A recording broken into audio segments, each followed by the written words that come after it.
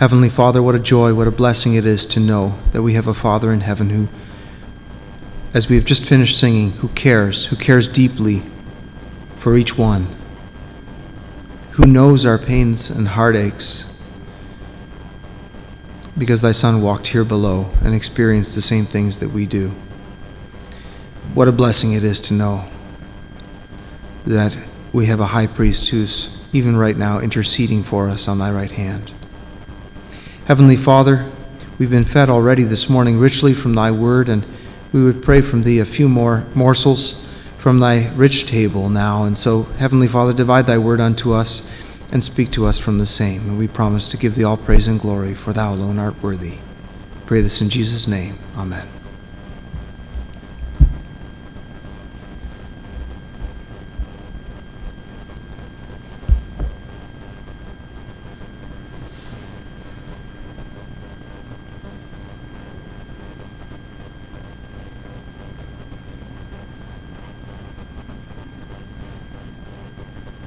The word of the Lord has opened to the 19th chapter of John, and I'd like to read a portion from the end of chapter 19 into chapter 20. John's Gospel, the 19th chapter, beginning with the 38th verse. John 19:38.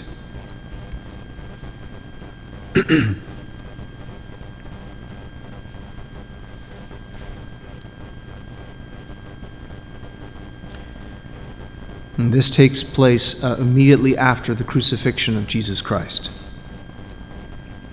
And after this, Joseph of Arimathea, being a disciple of Jesus, but secretly, for fear of the Jews, besought Pilate that he might take away the body of Jesus. And Pilate gave him leave. He came therefore and took the body of Jesus. There came also Nicodemus, which at the first came to Jesus by night and brought a mixture of myrrh and aloes, about 100 pound weight. Then took they the body of Jesus and wound it in linen clothes with the spices, as the manner of the Jews is to bury. Now in the place where he was crucified, there was a garden, and in the garden a new sepulchre, wherein was never man yet laid. There laid they Jesus, therefore, because of the Jews' preparation day, for the sepulchre was nigh at hand. I'd like to continue reading into chapter 20. The first day of the week cometh Mary Magdalene early, when it was yet dark, unto the sepulchre, and seeth the stone taken away from the sepulchre. Then she runneth, and cometh to Simon Peter and to the other disciple whom Jesus loved, and saith unto them, They have taken away the Lord out of the sepulchre, and we know not where they have laid him. Peter therefore went forth, and the other disciple, and came to the sepulchre. So they ran both together. And the other disciple did outrun Peter, and came first to the sepulchre. And stooping down and looking in, saw the linen clothes lying, yet went he not in. Then cometh Simon Peter following him, and went into the sepulchre, and seeth the linen clothes lie, and the napkin that was about his head, not lying with the linen clothes, but wrapped together in a place by itself. Then went in also that other disciple which came first to the sepulchre, and saw and believed. For as yet they knew not the scripture that he must rise again from the dead. Then the disciples went away again unto their own home. But Mary stood without at the sepulchre weeping, and as she wept, she stooped down and looked into the sepulchre, and seeth two angels in white sitting, the one at the head and the other at the feet, where the body of Jesus had lain. And they say unto her, Woman, why weepest thou? She saith unto them, Because they have taken away my Lord, and I know not where they have laid him. And when she had thus said, she turned herself back, and saw Jesus standing, and knew not that it was Jesus. And Jesus saith unto her, Woman, why weepest thou? Whom seekest thou? She, supposing him to be the gardener, saith unto him, Sir, if thou hast borne him hence, tell me where thou hast laid him, and I will take him away. Jesus saith unto her, Mary. She turned herself and saith unto him, Rabboni, which is to say, Master. Jesus saith unto her, Touch me not, for I am not yet ascended to my Father, but go to my brethren, and say unto them, I ascend unto my Father and your Father, and to my God and your God. Mary Magdalene came and told the disciples what she had seen, that she had seen the Lord, and that he had spoken these things unto her. I've finished reading with the 18th verse.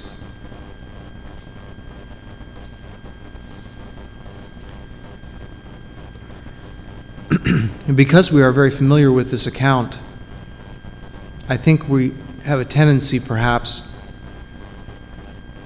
to gloss over some of these things that are mentioned here and just think of them as kind of points in the story instead of stopping and thinking what it must have been like for those that actually experienced them in the moment. The first part of this actually is, I think, in particular, one of those things. After Jesus died, they thought, I'm sure, that that was it. That was the end of this teacher come from Nazareth. And in light of that, the actions of Joseph of Arimathea and Nicodemus are very heroic. They had nothing to gain from what they did for the body of Jesus. In fact, it would have been very damaging and dangerous for them to associate themselves with this one who was a heretic in the eyes of the ruling Jewish leaders. Think about that for a moment. I think we're often too hard on Nicodemus when it really mattered, when it really counted, when he had an opportunity to show what he really thought of Jesus. This is what he did. He went with Joseph and claimed that bloody body from a Roman cross, going in to the Roman prelate there and asking permission, knowing that it would defile him. Not only going into the Gentiles, but handling a dead body. I'm sure he knew that this couldn't stay hidden. The word was going to get back to the Sanhedrin, and their position in the council would be forfeit. Remember, it was at least part of the council that condemned Christ that night before. So when we think about this, I think it really underlines not only the love they had for Christ and his teachings, but also the faith that they had that this man was a man come from God. I'm sure at the time they thought he was just another prophet that was killed for speaking the truth, as Israel had killed so many of the prophets that had been sent to her before. So I'd like to take a moment now and think a little bit about that.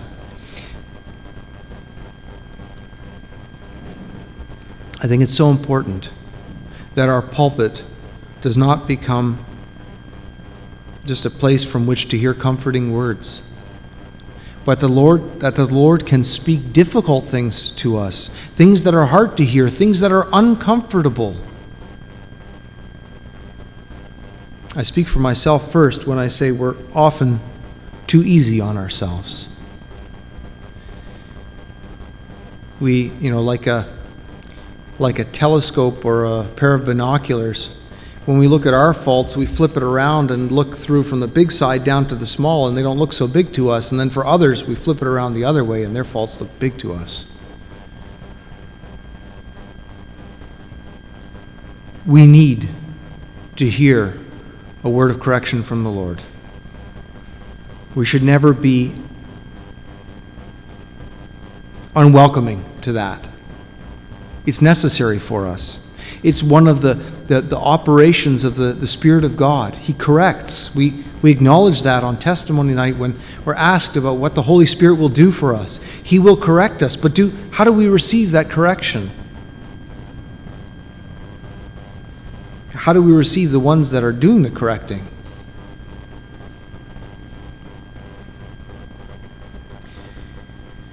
When it really mattered, Nicodemus and Joseph of Arimathea stepped up and did what they knew was right. And it's interesting to see that they spared no expense. They didn't just give him a decent burial. They went all out. They didn't hold back. Joseph gave his own sepulcher. In those days, to dig a grave out of solid rock without the use of power tools or hardened steel, that would have required a lot of work and, I imagine, expense to prepare that. He had prepared that tomb for himself. Then it says they took a mixture of myrrh and aloes, 100-pound weight, 100 pounds of spices. I was in the grocery store the other day and going through the spice aisle to get some things for Grace, and I was looking at the packages, and I'm a value shopper. I like to know how much my dollar is buying me.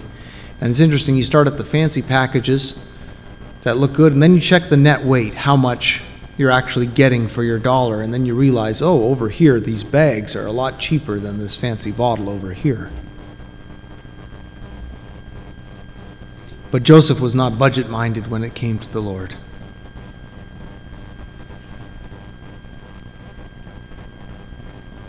Oh, sorry, it was actually Nicodemus that brought the spices, it seems. Nicodemus came with these spices. And when you think about that as well, first of all, we know myrrh was very valuable. It was one of the gifts given to Christ when he was born. Probably helped to finance their flight into Egypt and their return maybe even to Nazareth, living in a foreign country. I think those things were probably sold and converted to money so they could escape the wrath of Herod. Where did he go at that late hour to buy spices in such abundance? We know the laws of supply and demand. When there isn't much supply, the ones who have the supply can demand a high price. Nicodemus didn't seem to mind. He paid it. He did what he felt was right for the body of the Lord, to give him an honorable burial, as was prophesied. He made his grave with the wicked, and in his death with the rich. When we look at the prophecies of the Lord, so many of them seem nonsensical. You think, how could these things be? And yet we read the simple telling of the account, and we can check those boxes and realize how each thing was fulfilled exactly in the way that God intended, using the people that he intended in the way that he intended, yet with the full cooperation of those who were involved. I mean, that's something, if you can explain that to me, I'd appreciate it, because that's just something that my mind just short circuits on that sort of thing. I just simply lower my eyes and say, God, you are amazing to do such things in such a perfect way, and yet still not force people. How God does that, I don't expect to understand down here. Maybe in eternity we'll understand a little bit more about how his will is accomplished. But the fact that he can do it using even our free will, because Peter tells us later on in Acts, when he preaches that great sermon there, he says, if your rulers had known it, they would not have crucified the Lord of glory. It tells us right there that they had a choice. With a bit of knowledge, they would have chose a different path. It was their choice, and yet God used that choice to glorify himself. That's how powerful he is. That's how amazing he is. They took the body of Jesus, wound it in linen clothes with the spices, as the manner of the Jews is to bury. They gave him the death, the burial that he deserved.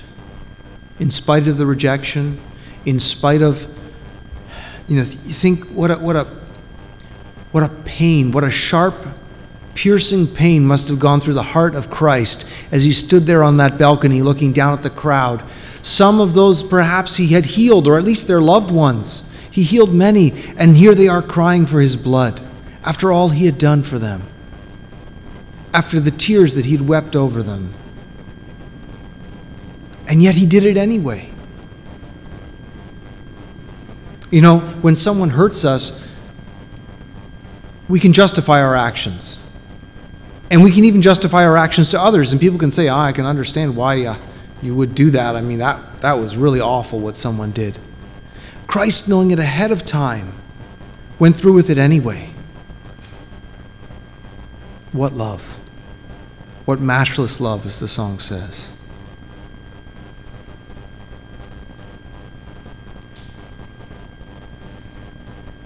They laid him into that new sepulcher. And then it says,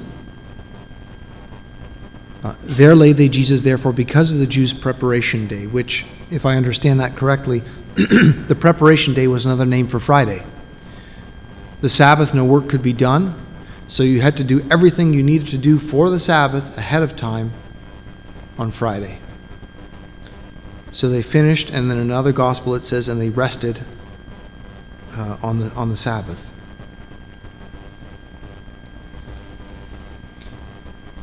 The scripture is silent about what happened between Friday night and Sunday morning. But I'd like you to think a little bit about what that must have been like. Think of the crushing disappointment that the disciples must have been under. We left everything as he called us.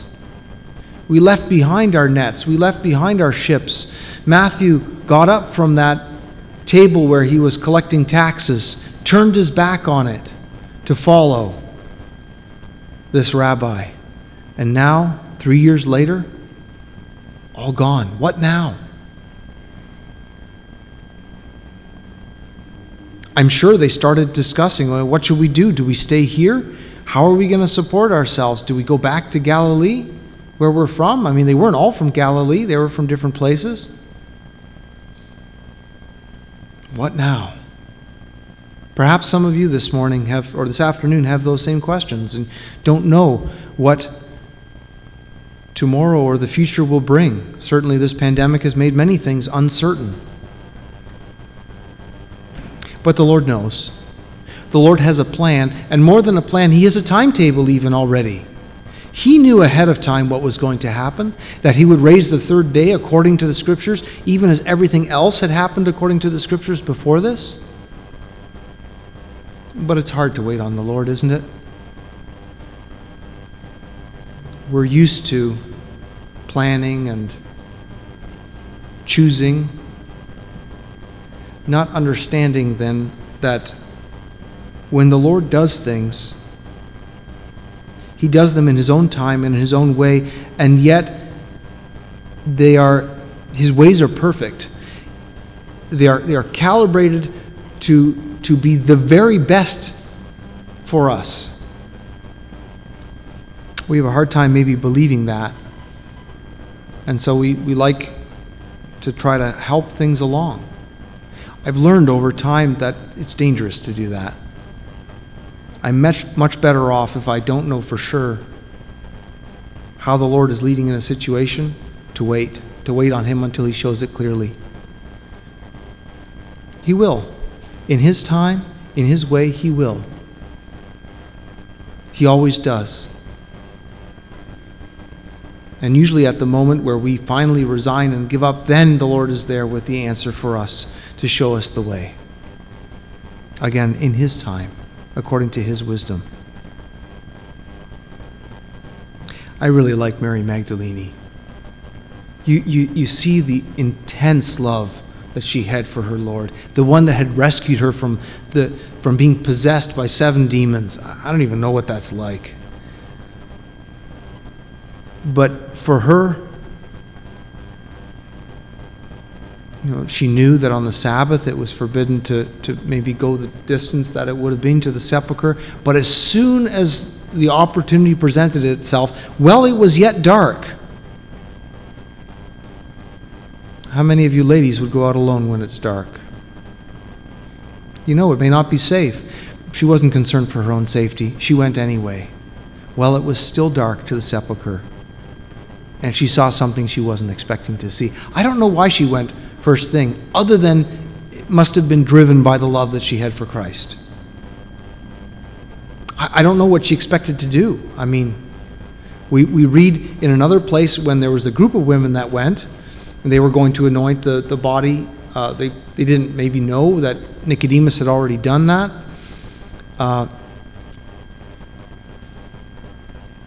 She got there and the stone was rolled away. Something unexpected. And so she ran to go get the disciples. You know, it's important. God has given us things to understand in His Word. But it's important that we understand our own limits. And somehow, in the darkness, between the end of the third day and the beginning of this new day, the Lord did a work that was without precedent. He raised His Son from the dead, never to die again. A glorified body. Lazarus was raised from the dead too, but he would return to dust again. Christ, never more to die. And He did it in the darkness. He doesn't tell us how it was done. Those details aren't given. It's just simply presented as fact. The tomb was already empty when they got there. So we have to be careful sometimes with the things of the Lord. There are things that the Lord gives us to understand, but there are other things that He keeps in the darkness to Himself. And you'll see that pattern repeated in Scripture if you start at the beginning and go through to the end. And bear with me for those that may not have heard me say this before, but you can see this right from the very beginning. It says at the very beginning that darkness was on the face of the deep. We don't know what sort of a world existed before creation or what it was like. God just simply says it's dark. And then He spoke and there was light and things happened. And He begins to explain to us what was happening in creation. There was another time that I'm reminded of with Abraham when the Lord told him to sacrifice these animals. And so Abraham, it says, he divided the animals on either side and he waited all day. The birds started circling ahead, seeing the dead animals there. And he drove them off. And then finally, it says, the Lord came down in a horror of thick darkness. And a burning lamp went between the pieces of those animals. In that ancient culture, that was a way a covenant was signed, like a signature is signed on our documents, that the two parties would go between those animals walking through the blood. But this time the Lord did it alone, and He did it in darkness because He was going to do something that Abraham did not yet understand. That covenant would be made in a way that no man could break. God was going to take that upon Himself. He was going to pay the penalty for our sin. Again, when He sent His Son into the world, He did it in darkness, in the blackness of the Virgin's womb. No Scripture tells us how that was done exactly. It just simply presents it. When Christ died on the cross, when He hung between heaven and earth, and His Father forsook Him in a horrible instant, the Lord allowed darkness again to descend. I don't think we should be too sure about how exactly it is that our sins transferred over to Christ, but they did. And that is the important part, and that is what we are asked to believe. The rest the Lord hid in darkness. And then again, when it came time to revive His Son, again, in the darkness He does the work. But the empty tomb is revealed in the daylight for all who would believe. May the Lord add whatever was lacking to what was said.